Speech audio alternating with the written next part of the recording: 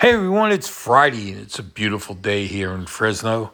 This is Mark and this is the ADHD Creative. How's everyone doing today? It's a Friday for a lot of us. So, what are your plans for the weekend? Do you have big plans? Do you have no plans? Do you have some plans? Whatever it may be. I wanted to let you know I'm going to be writing a post in the newsletter about work and ADHD. It's kind of interesting, this article I was reading about neurodiversity or neurodivergent, and about having people work for you. And they were trying to say that people with ADHD are lazy, can't seem to work, can't do things like others, don't work as fast, procrastinate.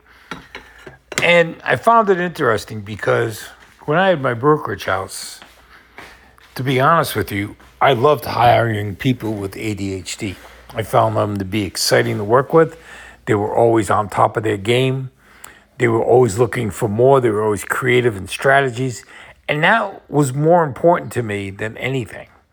So when I would interview, I'd always ask if they had any issues with ADHD, or were they diagnosed. And if they were diagnosed with ADHD, I gave them an extra point in the application process because I'd put them at the top of the pile because those were potential hirees. The thing is that people or employers look down at us when we have ADHD. They're afraid of us. They're afraid that we're not going to get the job done.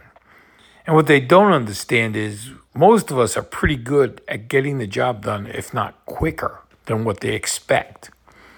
But that comes down to how do you put a job together? You get a long job, something that's going to take 5 or 6 months, let's say, okay? And this was asked the other day in a question about keeping your interest in a project that's long-term, long hours, however you want to look at it. The thing I have always found is when I used to get a project that was massive, let's call it, I would break it into small goals, even sometimes daily things. Like I just wanted to get this accomplished or that accomplished, because that keeps your interest and it keeps you going.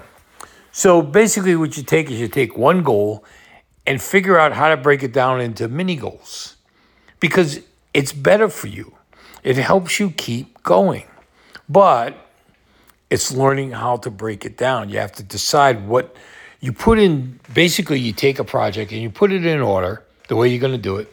Then you look at the potentials of smaller goals. And like I said, it can be a day goal. It could be an hour goal in the day. Something that you get done in 1 hour or 2 hours that makes you feel good. And you could have multiple mini goals throughout the day or just one mini goal. It depends on how you break it up. But that's the key, is breaking it up to make you keep going, keep you interested, keep you excited. And no matter how monotonous this project is, you can make it interesting by breaking it down into mini goals that are interesting. And you add the creativity to those mini goals. Maybe it's something, how you draw it out to do the mini goal. Let's say you got a mini goal that you time at 2 hours. Maybe you draw a little story card of how it's going to turn out or what you think it's going to turn out as. And it might inspire you to do something different. Or maybe you outline what you're going to do in 2 hours. And then you put in some maybe it's the way you write it. You creatively write the goals of the mini goal so that it makes it exciting. See, this is where you got to use your creativity, because you have to figure out what is going to inspire you to do that mini goal in the allotted time, because that mini goal leads to the final goal. So then you have maybe a reward chart, like maybe you got a little chart or you have it on your computer where this is the project management thing. You take that project management, you break it down into mini goals, and every time you reach your goal, you get a star on your computer or whatever, or it highlights it in a different color. And then you could even use, with that in mind, with color, you could use color coding for the goals, that these are major, these are, like mini goals can also be major milestones in your steps to get to the final goal. So you could have color coding for the goals. Like these are minor, these are major, these are super major, whatever, however you want to do it. It's really up to you. But you have to figure this all out. And it's not easy. And I don't know a way. I can talk about it over and over and over. And it would be like coaching. And I just read something about coaching this morning that really got me about things that help at work. And they mentioned about goals, mini goals and all that. And that's normal goal setting. It's not something with ADHD. I taught goal setting. And goal setting is for everyone. And I teach it the same way to everybody of how to take goal setting and break it down into mini goals, and taking a long project and breaking it down, and even goals in life and goals in health. Let's say you want to change your health. Changing your health is not an easy thing. It doesn't happen in one day. So you need to set goals, and mini goals are the perfect way to get through that point. It's like, I remember when I went to lose weight, I had to lose 100 pounds, and I did it. It took me a year, but I did it. And I remember the doctor saying, don't weigh yourself every day. Weigh yourself maybe once every 2 weeks, whatever. And it worked. It made it really simple. I didn't dwell on things. I just went ahead and I kept doing what I was doing and following my system, and it worked. So no matter what you're doing, maybe it's finances, set goals.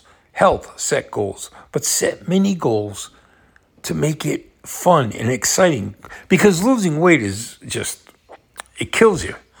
Because you can go up and down and you get frustrated and you give up.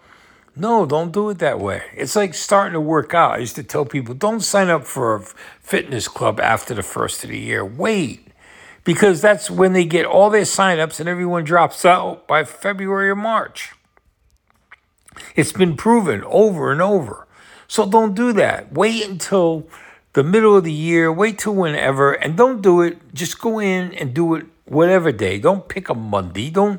Everyone goes, okay, I'm going to go on Monday. Don't do that. Just go when you feel it. When you feel it's right, go. You don't need to wait for a Monday.